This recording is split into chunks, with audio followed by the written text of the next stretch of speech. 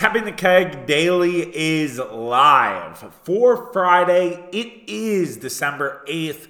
We're going to talk about the Milwaukee Bucks and adversity and why it doesn't seem to be going away. We're also going to do superlatives for the Milwaukee Bucks-Indiana Pacers game.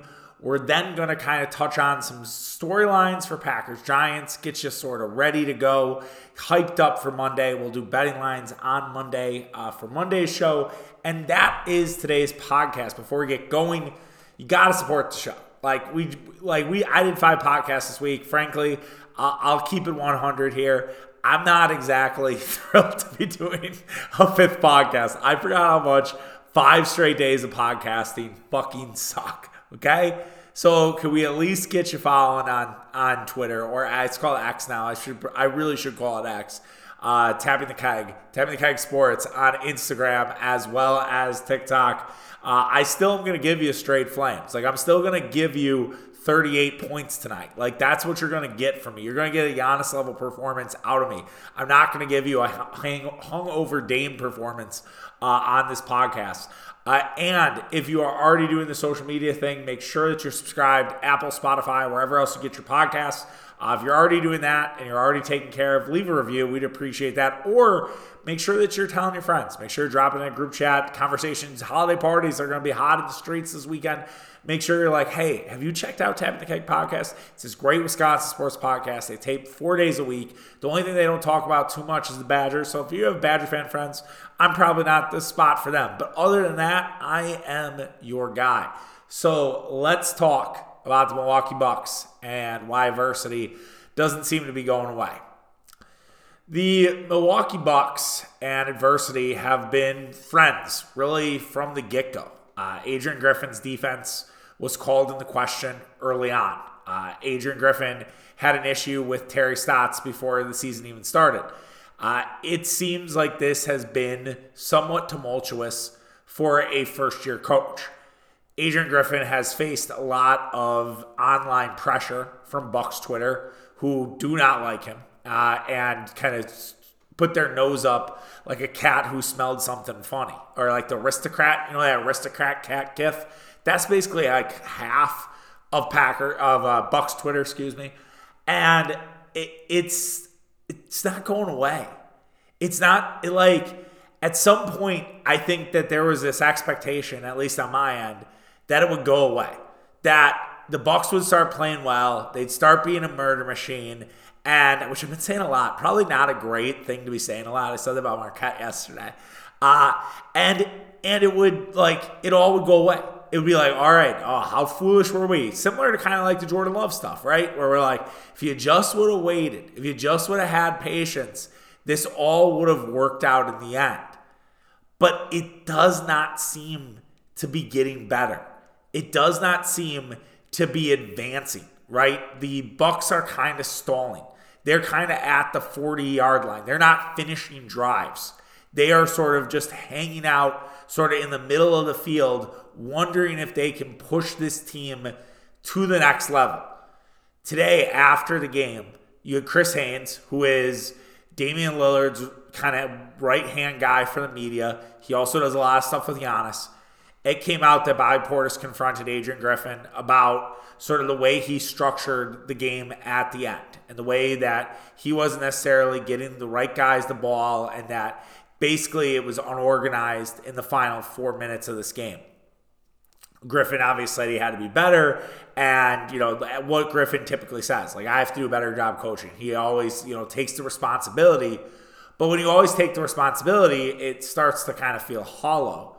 So this is the third major story, as my guy Shafty, one of my favorite Bucks Twitter guys, pointed out. That's been a problem. We discussed both, like the Stotts stuff, the drop coverage after 3 games where the Bucks players had to go to him, and now this. And then you had Giannis Antetokounmpo's comments. Now, granted, it was him ripping. He said it was all player focused. He did not say it was coach focused. Now, remember, while Giannis did not pick Adrian Griffin, he wanted a former player, to be the coach of this team. He did not want a Mike Budenholzer type to be on this bench. Nick Nurse being the premier example that the Bucks probably could have had. I think Nick Nurse, if you would ask him in a dark alleyway, would you rather be coaching Giannis or Embiid? I think he would say Giannis Antetokounmpo. I think anyone would rather coach Giannis over Embiid, personally. But Giannis's comments were, I mean, he was pretty tough on the team. Like, he was tough on the team in general, and it was not, it wasn't just, the coaches, but Giannis said this, and like, I can't help but think that, like, it's coach-based too. I feel like sometimes we're not organized at all. We do not know what we're trying to get from our offense, or sometimes defensively, we're not sprinting back. Now, that's player specific. We do not shoot a lot of early threes. At the end of the day, you have to protect the ball. You have to know where the ball is. We have a lot of situations today where they got a lot of dunks, open threes, early threes. We have to be better. Now, some of that's player focused, and Giannis is completely spot on. There was just lackluster defense from the Milwaukee Bucks. The Milwaukee Bucks, maybe most of the team, except for Antetokounmpo, lived it up in Vegas, had a good time in Vegas. And one of the things that I've noticed from this Bucks team, and a difference from Adrian Griffin and Mike Budenholzer, is I think Griffin runs a pretty loose ship. I think because he's a former player, he gets it. He understands that these guys want to go out. These guys want to have a good time. But he hasn't necessarily installed any sort of curfew or any sort of, guidelines to basically how to party. And I have never seen the Bucks look so lackadaisical at certain points. And they looked hungover, especially Damian Lillard in the first half. And I know Damian Lillard's going through a divorce. He's living up his single life. He's probably beating all the cheeks that he can, that he couldn't before when he was married. Like, I get it. That's huge divorce dad energy from Damian Lillard. That said, you gotta rein him in a little bit. Like, you gotta say, hey, can we turn it down 2 notches? Like, I get it. You want to go out, you want to have fun. That's cool. But we need to turn it down just a touch. And that's all sort of culminated in this adversity, because we have that problem. We have the fact that Adrian Griffin keeps getting called out by his players. We have the fact that Adrian Griffin isn't necessarily adjusting, that Adrian Griffin didn't figure out that in the final 4 minutes of the game, Chris Middleton was running the offense through him. And Chris Middleton thought it was Chris Middleton time. Now, back in the day, that was the case. But Chris Middleton has a new role on this team. And he is the guy that is sort of the aux cord. He's the auxiliary guy. He's not the first option. And the fact that Giannis Antetokounmpo and Damian Lillard had a lack of touches is why that Bobby Portis story leaked. Now, it's very possible that these type of things happened in the Bucks locker room last year and the years prior. No disrespect to Eric Name, but he doesn't have the sources that Chris Haynes does. And because we have boots on the ground like Chris Haynes, we're going to get these kind of stories. Okay? And that's a part of the game. And that's honestly more reason why a first-year coach could have some significant struggles. It needs to be ironed out here in these next 2 weeks. These next 2 weeks are extremely crucial for the Milwaukee Bucks. They have 6 straight games at home. The Bucks are going to be in Milwaukee from December 7th when they arrive, if they're not staying in Vegas, to December 23rd before they head out to play New York. December 22nd, technically. The Bucks are going to be home for 15 days. That's pretty damn rare in the NBA. You don't usually see that. It's only 6 games that they're playing. So they have a lot of time off as well. And they're 10-1 at home. They beat the Knicks. And they'll play Indiana next Wednesday, which is a great revenge spot. You basically can absolve your last 2 losses. You play Chicago on Monday, Indiana on Wednesday. You play that lackluster Pistons team on Saturday, which don't count the Bucks out from losing. You play Houston on Sunday, San Antonio, Orlando, and then you head out to New York for an 11:30 tip. And if the Bucks have trouble, being lackluster at 2 p.m. Pacific, I shudder to think what they're going to look like at 12:30 Eastern on a Saturday.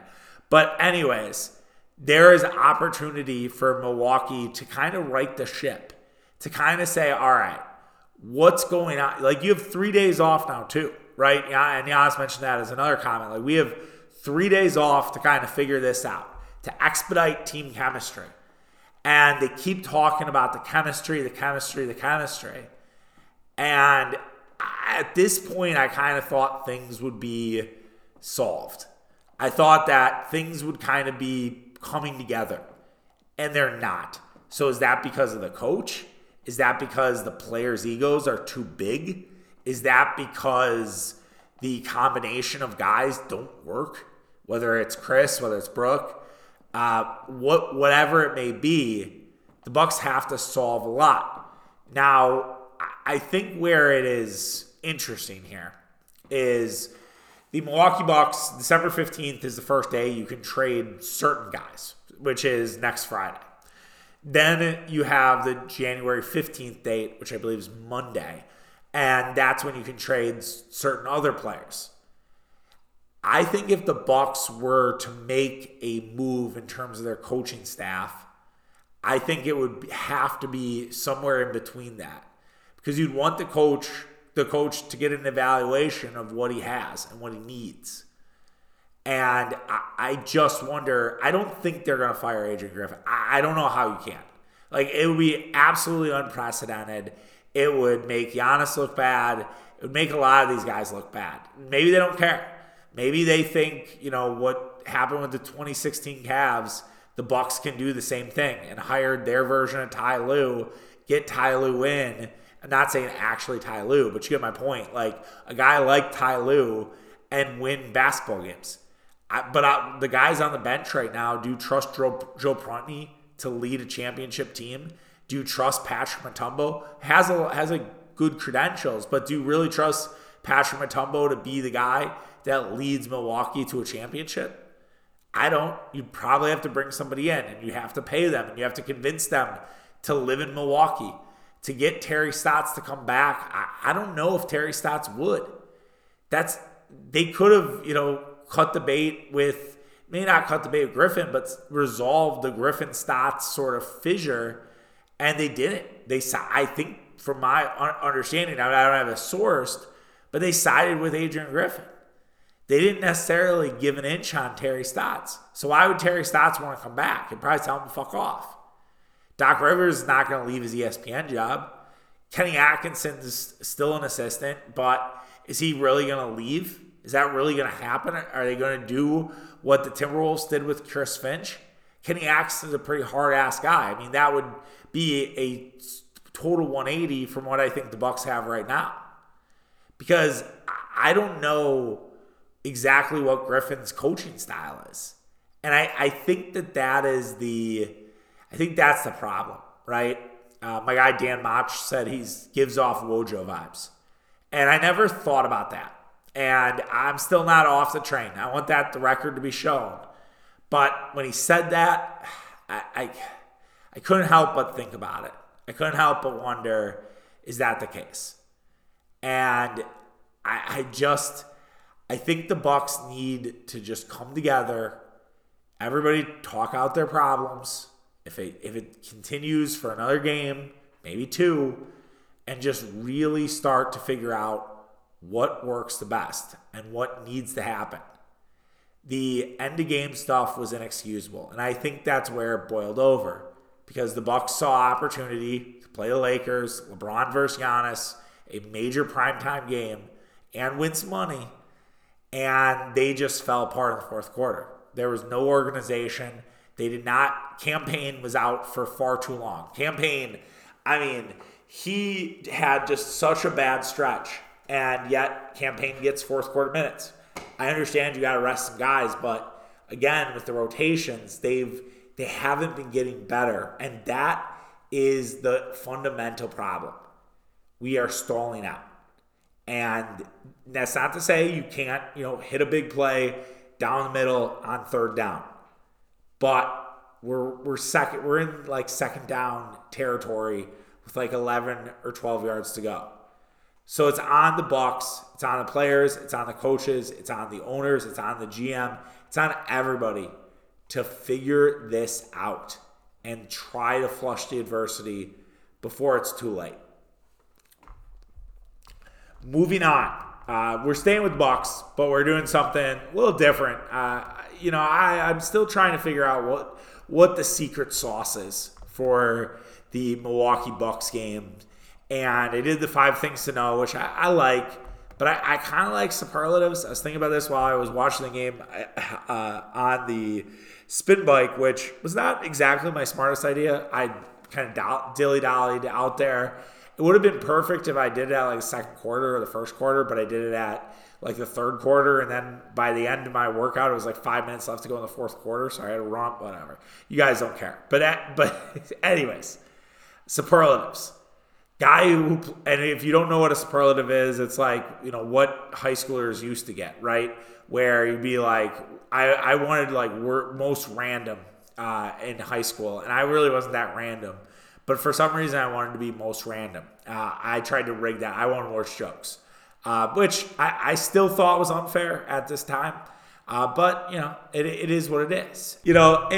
Superlatives are just, it's one of those things that you might want something, but you just can't get it, or if you win like Biggest Flirt, you're clearly a slut. Like that's how it was back in the day. I realize that is very misogynistic, but that was how it was back in the day. Just calling it how it is.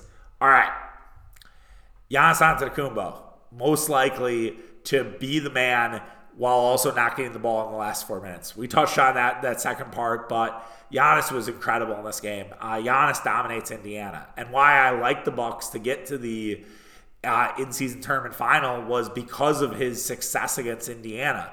Giannis, 37 points, 13 and 19 shots, 11 or 13 from the free throw line, 10 rebounds. He also had a couple blocks. It was only one turnover too. Like, awesome night from Antetokounmpo. He was all over the floor.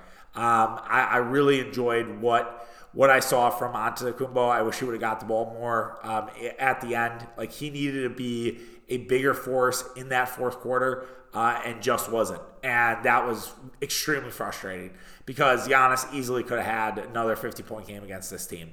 And I didn't talk about it because the Griffin thing happened. Originally, my topic was going to be about not worrying about Indiana, and I really don't, because I think when you get Pat Connaughton back, you get Jay Crowder back, when even Andre Jackson Jr., as he develops, right? When I expect Andre Jackson Jr. to have a major role in this team when they're in the playoffs.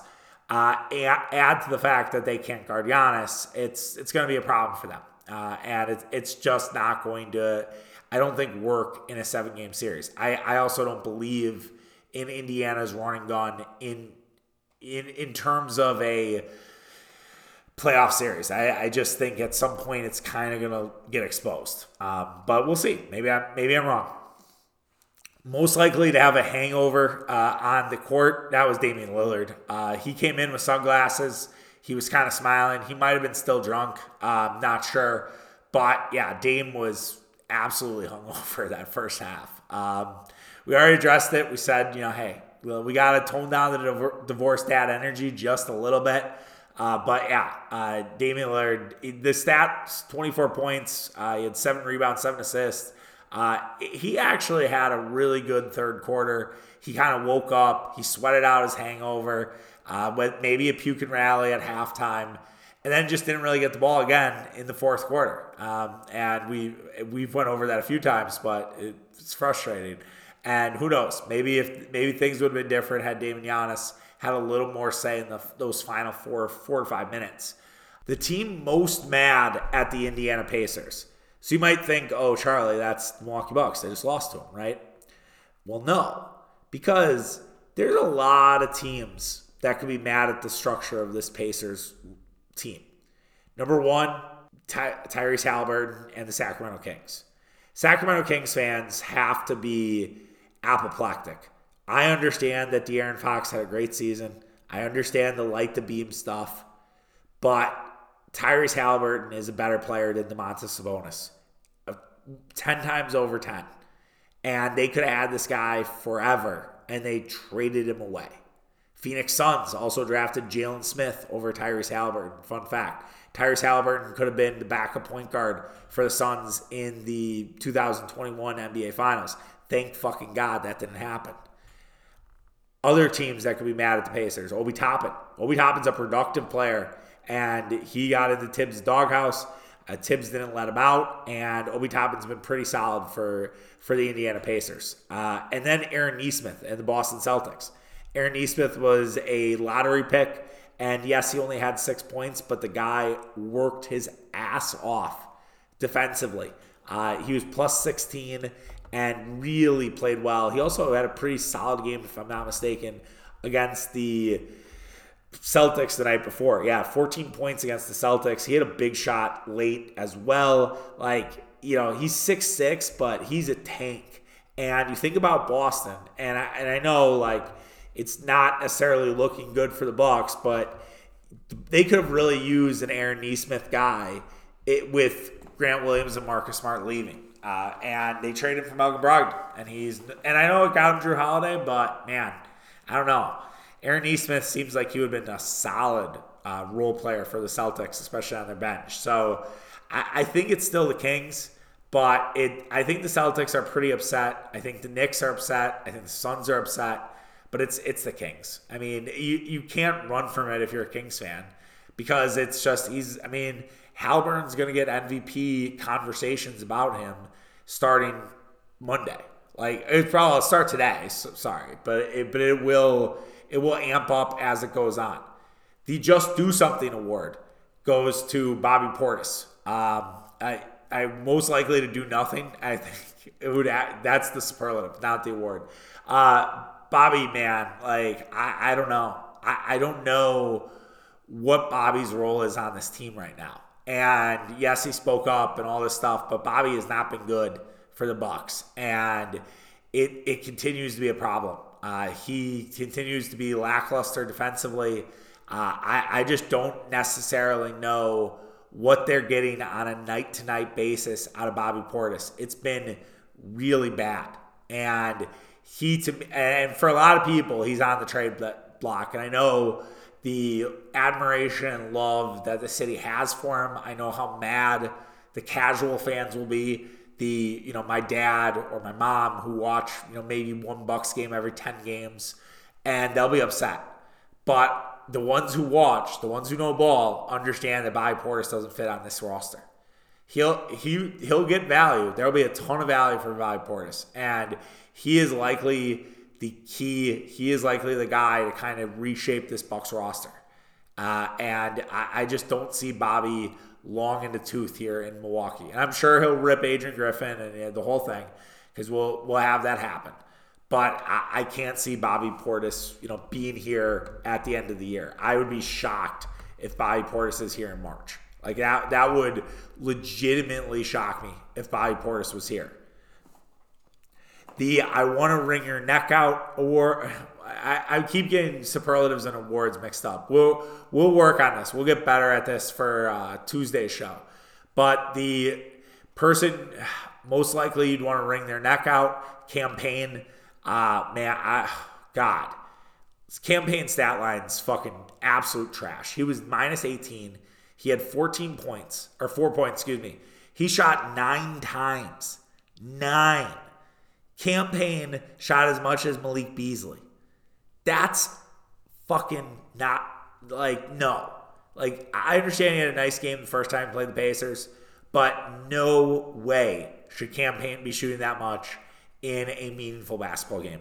Not a fan. Not a fan at all of that. So, yeah, Campaign gets, and then he gets technical, and I felt like that was just such a big moment in the game where it kind of flipped a little bit, and it flipped more to Indiana. And yeah, I just can't really have, the nonsense that Campaign's bringing to the table. Most likely to chuck a 3 when he doesn't need to, Brook Lopez. 10 3-point attempts from Brook Lopez is far too many. Come on. I understand he's open, but you don't always have to shoot every time you're open. 7 missed threes is rough. That to me seems high for Brook Lopez. He shot more threes than Damian Lillard by one, right? But he shot more threes than Malik Beasley, who's been hot. Beasley had a bad game. This is his first bad Beasley game in a while. But what is Brook Lopez doing shooting 10 3-pointers? I don't see a scenario where I want Brook Lopez to shoot 10 3-pointers. He did shoot 10 and made 6 against Chicago now, so that kind of throws it in my face. But this is what three times that Brook Lopez has shot 10 or more, or 10 on the nose. I feel like that's too much, man. I don't know if you guys agree, disagree, but yeah, I'm not a fan of it. As for a look, we could do a look. Do we want to do a look ahead on Monday? We might do a look ahead on Monday. I don't know if I have any other superlatives, any other thoughts. I mean, I wish the Bucks would have just played better. I know that's very John Madden of me, but man, it is such an uneven game. The first quarter was close. Then the Pacers kicked our ass in the second quarter. Then we kicked their ass in the third quarter and kind of looked like we were leaning on them a little bit. And then the Pacers pulled away. And that's really rough. That is really, really rough. And again, I don't think the Bucks have a Pacers problem. I think with the way the roster is constructed right now, with the lack of bench, it's a problem. But I don't think that that's going to be an issue come April or May. The real question, I think, with the Pacers is, will they beat the Bucks out for the Central Division crown? That's the one that is a little more interesting / worth talking about. Because the Pacers are like the Kings of last year. And the Pacers are going to be, a top 3 team in the East, or top 4 in the East, with Orlando being right there. That makes the Bucks a 5 seed. And at best, the Bucks are a 5 seed. And would mean that they do not have home court for the entire playoffs. And I know it didn't matter for Miami, but the Bucks are pretty good at home. I don't know if you saw it 10-1. We talked about it a little earlier. That, to me, is the bigger concern.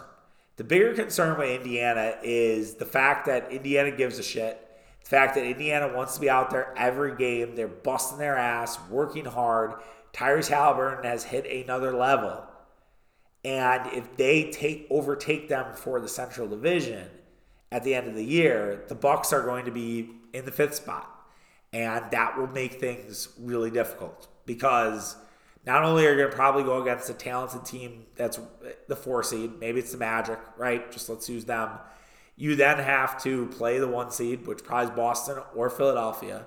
And then you'd have to play either Boston or Philadelphia or Indiana, who knows, on the road to start. And you'd be down 2 games. You'd only have 3 games at home. I understand the NBA is a little different. It's getting more like hockey, where home court doesn't matter. But I still feel like for a Bucks team that's playing as well as they are at home, I feel like that is something to monitor and just check in. Now, it's early, right? When the Bulls were red hot, is that 2021? When the Bulls were red hot, I think that was 2021. And you had the Caruso thing, and that all went to shit. And then the Bulls, ended up being, I think, a 6 seed at the end of it. It's still really early. I understand everyone's very excited about the Pacers. I get it. But it's very early. Things can change rapidly in the NBA. So we'll see. We shall see. That's my real fear, I guess, with Indiana. Before we move on to Green Bay Packers storylines against the New York Football Giants. Let's get into it. The Green Bay Packers are headed to the Meadowlands. I don't think they call it the Meadowlands anymore. MetLife. To play the New York Giants on a Monday night. The Giants are 4-8. The Giants are likely done for the year. I mean, there is an outside shot the Giants could get in the playoffs. They'd have to win out. Tommy DeVito is still going to be the quarterback for the Giants. We're going to get a lot of Italian puns, during the Monday night broadcast. There's no question about it that they're going to hit us over the head with different Italian references. He's leaning into it. They did an Italian food ranking. Tommy DeVito is as much of a juice head as you could possibly get. I think they call him a juice monkey in Jersey Shore. Like, that's Tommy DeVito. Like, there is no doubt in my mind that Tommy DeVito has banged someone that's looked like Snooki or JWoww or Sammy Sweetheart or all three. Like, that is Tommy DeVito in a nutshell. It would not also surprise me if Tommy DeVito had family in the mob. Like, that would not surprise me in the slightest. And so, all that to say, it's going to get very fucking annoying with all the Italian stuff, which I don't know how important of a storyline that is, but it's something that I just can't seem to get away from. Like, I think it's the people I follow. Sometimes things trend, and it's just the people you follow, and everyone that you follow is talking about it, so that you think it's bigger than it is. But yeah, the Vito stuff kind of drives me a little nuts. As for the game itself, the Packer pass rush, I think, is going to be a huge focus in this game. The New York Giants are woeful at stopping the pass rush. And the Green Bay Packers should be able to eat. And they've been eating. Like, they have been a big part of the turnaround for Green Bay in the last few weeks. We've really seen just a great pass rush, whether it's Sean Gary, Luke Van Ness, Preston Smith, Kenny Clark in the middle, Corey Wooden, Carl Brooks. Like, all those guys are getting their piece of flesh. And you got to pray for Tommy DeVito in this matchup with how good this Packer pass rush has been, because their offensive line is the worst in the NFL in terms of protecting the quarterback. This from Jacob Morley of Packer Report. Andrew Thomas has a 95.7 grade. It's not available because it's below 250 snaps. Justin Pugh has a 95.0. That ranks 56 out of 58 offensive guards. John Michael Schmitz, not to be confused with John Michael Jingleheimer Schmidt, 96.5, which is 32nd out of 34 centers. Ben Brendelson, say that 5 times fast, 96.4, 51 out of 58. That's not bad. He's the only one, and when I say not bad, that's very facetious. And then Evan Neal, who might not play, who's had issues with the New York media, is 59 and of 66 offensive tackles. Whew. Giants are bad. And I know that they've won the last 2 games, but they beat the Patriots 10-7, and they beat a Commanders team that loves to lose to the Giants. I don't know how much stock you can put into either of those games. And Tommy DeVito is definitely going to be seeing a different defense with the Packer pass rush. And say what you want about Joe Barry in the defensive backfield, it's still an issue. The Travis Kelce stuff was a complete mess, but they do get to the quarterback. They do find their way home. And I really think that the Packers will make a lot of noise on DeVito, and I think he'll struggle against that Packer pass rush. And but they have to force him into obvious passing downs. The running attack of the Giants is not bad. It's not good either. But you have Saquon Barkley, and Saquon can make chicken shit into chicken salad, and that's concerning. And that's the way that they win this game, is if Saquon completely takes over. And if the Packers are a little sleepy to start and Saquon's going off, that's going to be a problem for Green Bay. They do not want the Giants to play with a lead. The best thing the Packers can do is what they've done the last 2 weeks and get out early on a lead. Make Tommy DeVito beat you. If Tommy DeVito beats you, that while frustrating, you can't say you didn't try to slow down Saquon. And Saquon is their best player. You have to slow him down. That, to me, is crucial with what the Packers are approaching it from a defensive side of the ball. It all sounds like they're going to get Eric Stokes back, which is great. I do worry about the MetLife turf. It's hard not to. There's been a ton of injuries on that turf. And I know Aaron Jones has been practicing. I know that Stokes, as just mentioned, coming probably off the IR. But I worry about those guys for to make sure that they have, what it takes to deal with that turf. And I realize they're professional athletes. I get it. I get the whole thing. But we've seen so many fucking injuries. And I'm just going to be crossing my fingers the entire game that everybody stays healthy on that turf. That turf, man, it's just, it is what it is at this point. It's, really, really a bad picture into, what's going on in the NFL and the turf versus grass debates and the whole thing that we had earlier this season. But yeah, that turf, it's part of the storyline. It really is, because, will the Packers hold back guys? Will they hold back Aaron Jones? Will they hold back Christian Watson? Because they just don't trust the turf. And you'll be back at Lambeau's turf, and then you have grass against Carolina, and then you're in the U.S. Bank Stadium, which has turf, but it's not, I think, as treacherous as what the Giants have. Who knows? We'll certainly have to see and keep an eye on that. And I think, obviously it's, what does Jordan Love have for the encore, right? Like, he has this great game against the Chiefs. He had a great game against the Lions. What does he now do again? Like, the expectations, I think we have to take it down a notch. Giants defense, again, not very good. You have Wink Martindale blitzing his absolute ass off. But as I said on a podcast earlier this week, like, they're going to be ready for that. They are going to be prepared for that. Steve Spagnuolo just blitzed the hell out of him for an entire game. Todd Bowles has not Todd Bowles. He will the following week. But Brian Flores, blitzes all the time. So I think Love will be ready for all the blitzes that are coming his way. I don't think that that's going to be a surprise or shock. I think the biggest storyline to kind of wrap this thing up is they just have to get off the ground. Like, they can't necessarily be lackadaisical like our Milwaukee Bucks. I've said that word now, that and lackluster like a few times, but they just can't sort of start slow. If they let the Giants hang around and let the Giants believe they can win this game, they're going to be in trouble, and it's going to come down to the wire. And Monday nights have been a little kooky here, so more fuel to the fire of my tinge of worry about this game. All right, that does it for the podcast. We will be back on Monday. We'll talk Packer-Giants betting lines. We're also going to give grades to Marquette Notre Dame.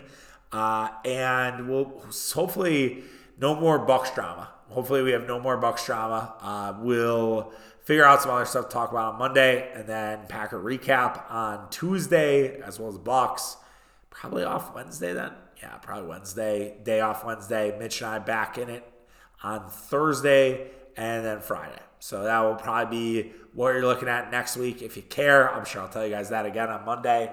You guys have a great weekend. If you're going to Marquette game, let me know. I'll be there. I'll be up in the upper deck with the common folk. Hit me up, Tapping the Keg on Twitter.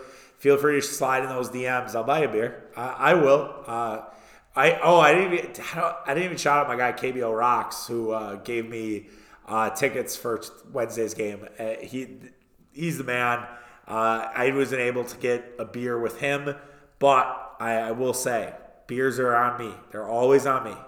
Whenever we meet up, that's kind of the one thing that I've stood tried and true. Now, not a lot of people have held me to it. That's okay. I know you guys listen, and that's all that matters to me. All right. Take care of yourself. Have a good weekend. Stay safe. And we'll be back on Monday. Don't say anything dumb to your coworkers if you have like an office holiday party on Friday. Or if you did say something dumb or you did something dumb, just got to embrace it. I told my blackout story last year. Maybe if we have time next Friday, we can tell that story again, because it's it's like one of those things. It's like Muppets Christmas Carol. You gotta tell it every year. So maybe we'll run that back. It's waning the more years that pass, but we've all had one. So maybe we'll do story time with Chuck next week. All right, I've rambled enough. See ya. Bye.